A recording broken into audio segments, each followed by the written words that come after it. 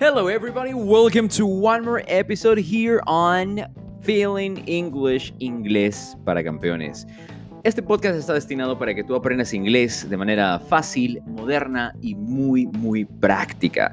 Yo soy Charlie y en esta ocasión te voy a traer 5 frases que vas a utilizar en Business English, en inglés de negocios, coming up. Now let's begin with this. It's really important to understand that business, the language used in business, is totally different than the one that you use every single day, that our current language. The words that you use when you speak to your neighbors is not going to be the same as the one that you use when you speak to your colleagues or your directory board, right? Directory board es tu directorio, ¿verdad? Entonces, hoy te traigo 5 frases para que puedas mejorar tu inglés de negocios así. ¿Estás listo? Vamos. So, for example, I'll start with some introduction, okay? I'd like to ask you, do you run or work for a small business or startup? Si tu respuesta es sí, yo trabajo o tengo un emprendimiento, here are some of the most useful business English expressions that you will have 5, and these ones will help you rock small businesses talk, get your business English fluent, and express yourself like a boss. So, remember something. Not all business phrases are created equal. No todas las frases son creadas iguales. Some are used much more than others. Eso es muy importante. Algunas se usan más que otras, okay?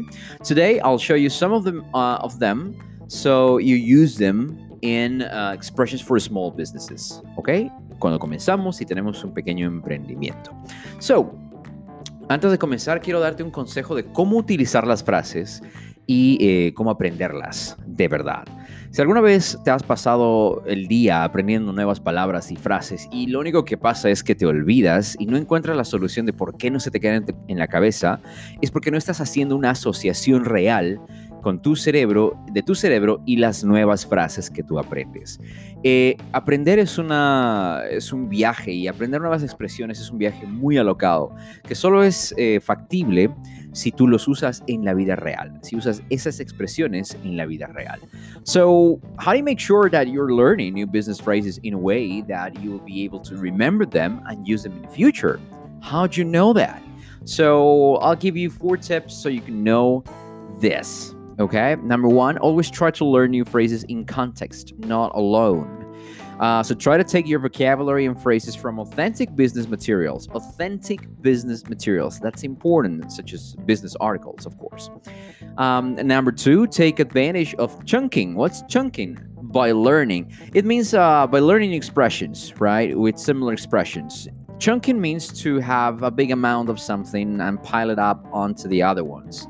For example, words under synonyms and opposites. Number 3, don't forget to use active learning through speaking and writing, as well as passive learning.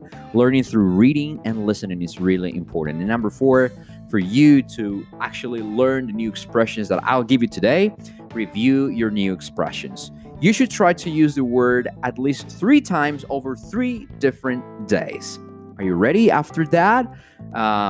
Si está listo, vamos. La primera expresión es carve out a niche.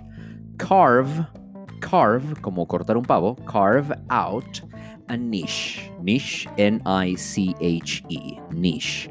Un niche es un nicho.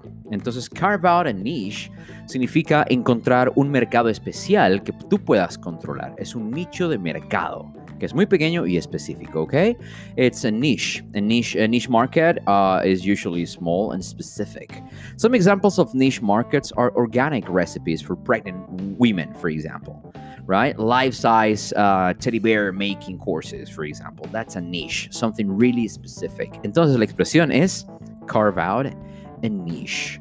Are you carving out a niche right now? ¿Estás encontrando tu nicho de mercado? ¿Estás investigando sobre tu nicho de mercado ahora? Vamos con la siguiente expresión. Get something off the ground. Get something off the ground. when you get something off the ground, it means that you start a project or business, okay? Empiezas el proyecto o empiezas el negocio. Eso es get something off the ground. If, for example, you said this, we're glad all the lease contracts are signed. We're looking forward to getting the project off the ground and opening our new cafe. We're looking forward to getting the new project off the ground and opening our new cafe. Estamos muy ansiosos de comenzar el proyecto, de levantarlo, de llevarlo a cabo y abrir el nuevo café. Eso es get something off the ground. Llevar a cabo, ejecutar algo, empezarlo. Next expression, number 3, red tape. Red tape es como una cinta roja, pero recuerda que estas frases no son literales. Así que un red tape means excessive rules or procedures and regulations, usually from the government, that make it difficult to do business, right? Such as getting trade licenses or registering tax numbers. Son reglas excesivas y procedimientos excesivos, regulaciones usualmente del gobierno que hacen que sea difícil emprender algo. Eso es el red tape. For example, the city of Philadelphia now requires all bloggers to purchase a $300 business privilege license. Imagine that, right? So that's red tape. Ya, eso es parte del red tape. Es algo que es mucho control, right? I'm on the red tape. This is the red tape, right? Vamos a la siguiente, number 4. Get the ball rolling. Me encanta esta expresión. Yo lo uso muchísimo cuando hablo de negocios con mis amigos y cuando doy este tipo de charlas en inglés acerca de business. Get the ball rolling means to start something, a project, for example, and to try get some results. It is similar to the expression to get something off the ground.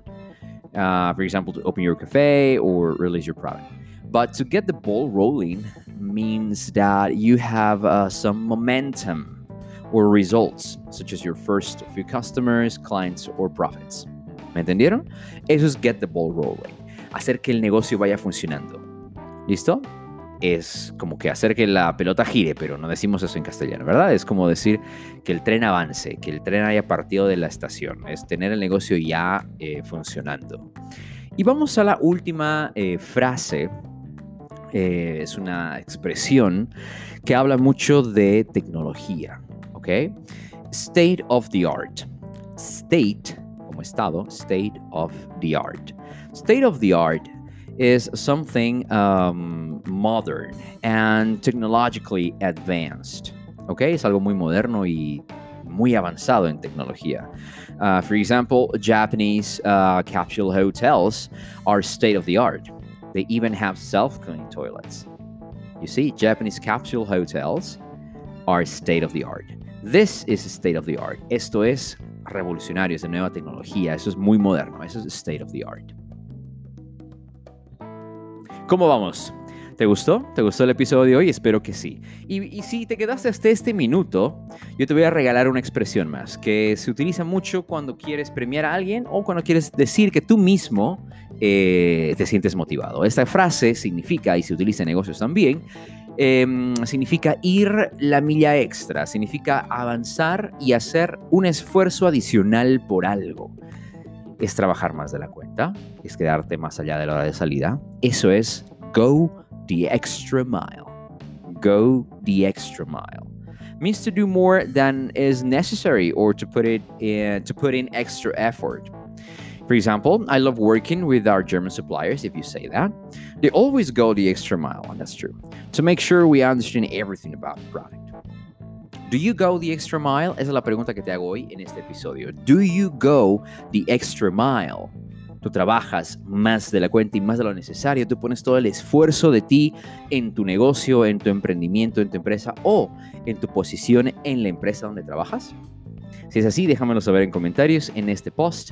Si estás escuchando esto en Spotify, te recomiendo que le des el corazón al corazón para que sea tu favorito y lo escuches cada vez que salga un nuevo episodio. Si estás escuchando esto en iTunes, en Google Podcasts y en las otras plataformas, lo propio. Te invito a seguirme en Instagram, en YouTube y en Facebook como Phil in English. Yo soy Charlie y ha sido un placer estar contigo en este episodio. Have a good day, rest of the week, and happy holidays!